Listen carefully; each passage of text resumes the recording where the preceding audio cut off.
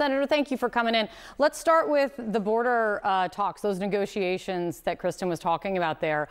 James Lankford, the Republican who's been key in these negotiations, the way he's described the deal that's coming to light, though text is still being written, is the bill focuses on getting us to 0 illegal crossings a day, no amnesty. It increases the number of Border Patrol agents. It increases asylum officers. It increases detention beds so we can quickly detain and then deport individuals. They are finalizing the wording, of course, still. Do you think this is a deal you will support?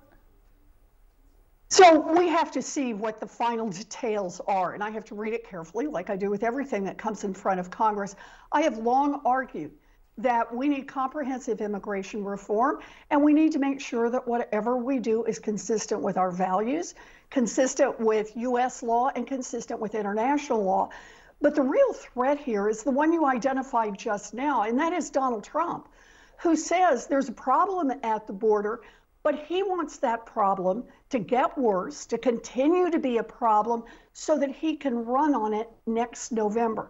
That is another example of Donald Trump trying to put his own political interests ahead of the interests of the United States. He says he's out there cheering for an economic recession, knowing it would put people out of work, knowing it would cost people their savings, but that's what he wants because he thinks it will help him come November. You know, this is a man who puts himself first and puts the United States of America way behind that. If what we heard from Donald Trump trying to tank this deal, if that is what holds Republicans in Congress back from supporting this deal, what does that say to you?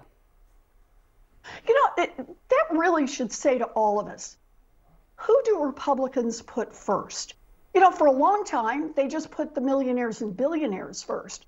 But now it's Donald Trump first. And then the millionaires and billionaires right behind that, and then the rest of the country behind that.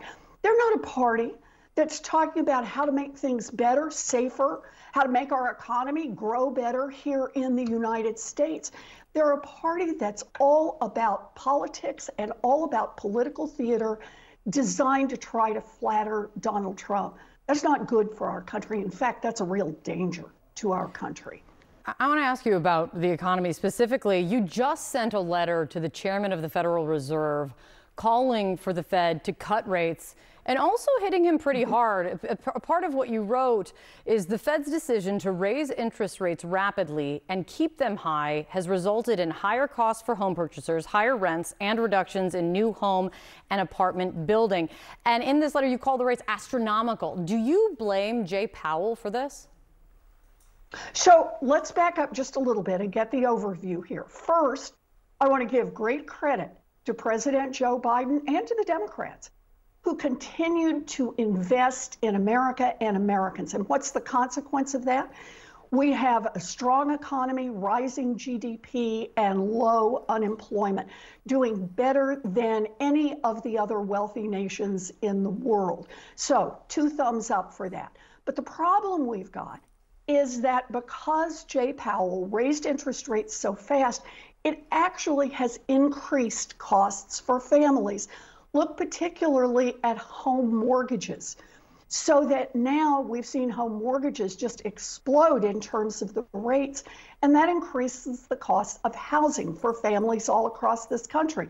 It also increases costs for renters, because it means that fewer people are willing to invest in building new housing and building new apartment buildings, and that keeps rents high.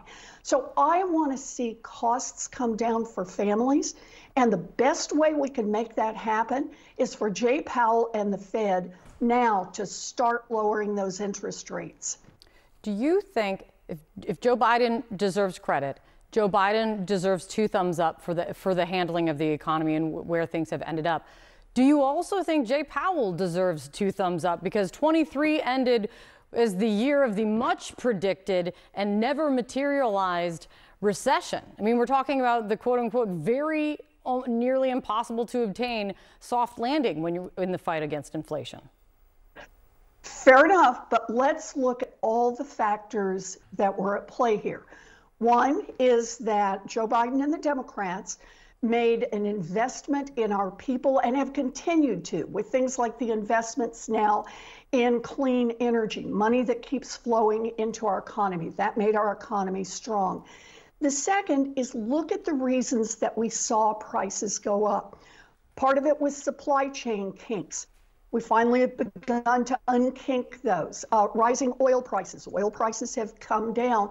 And going after the giant corporations on price gouging, who have increased their margins in their profit margins and said that they were going to use inflation as a cover to raise prices. We now have a government that's gone after them.